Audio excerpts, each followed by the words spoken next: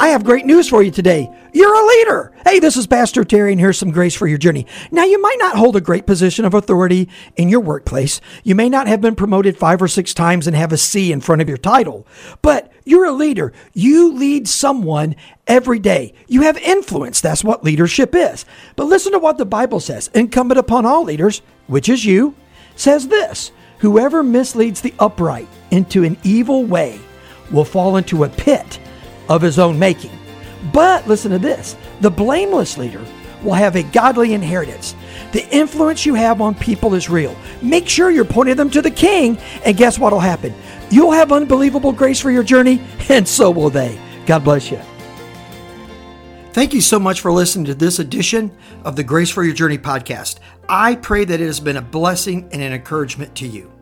Pass it around if you think it would help somebody, and we look forward to you dropping by again for another episode of the Grace for Your Journey podcast.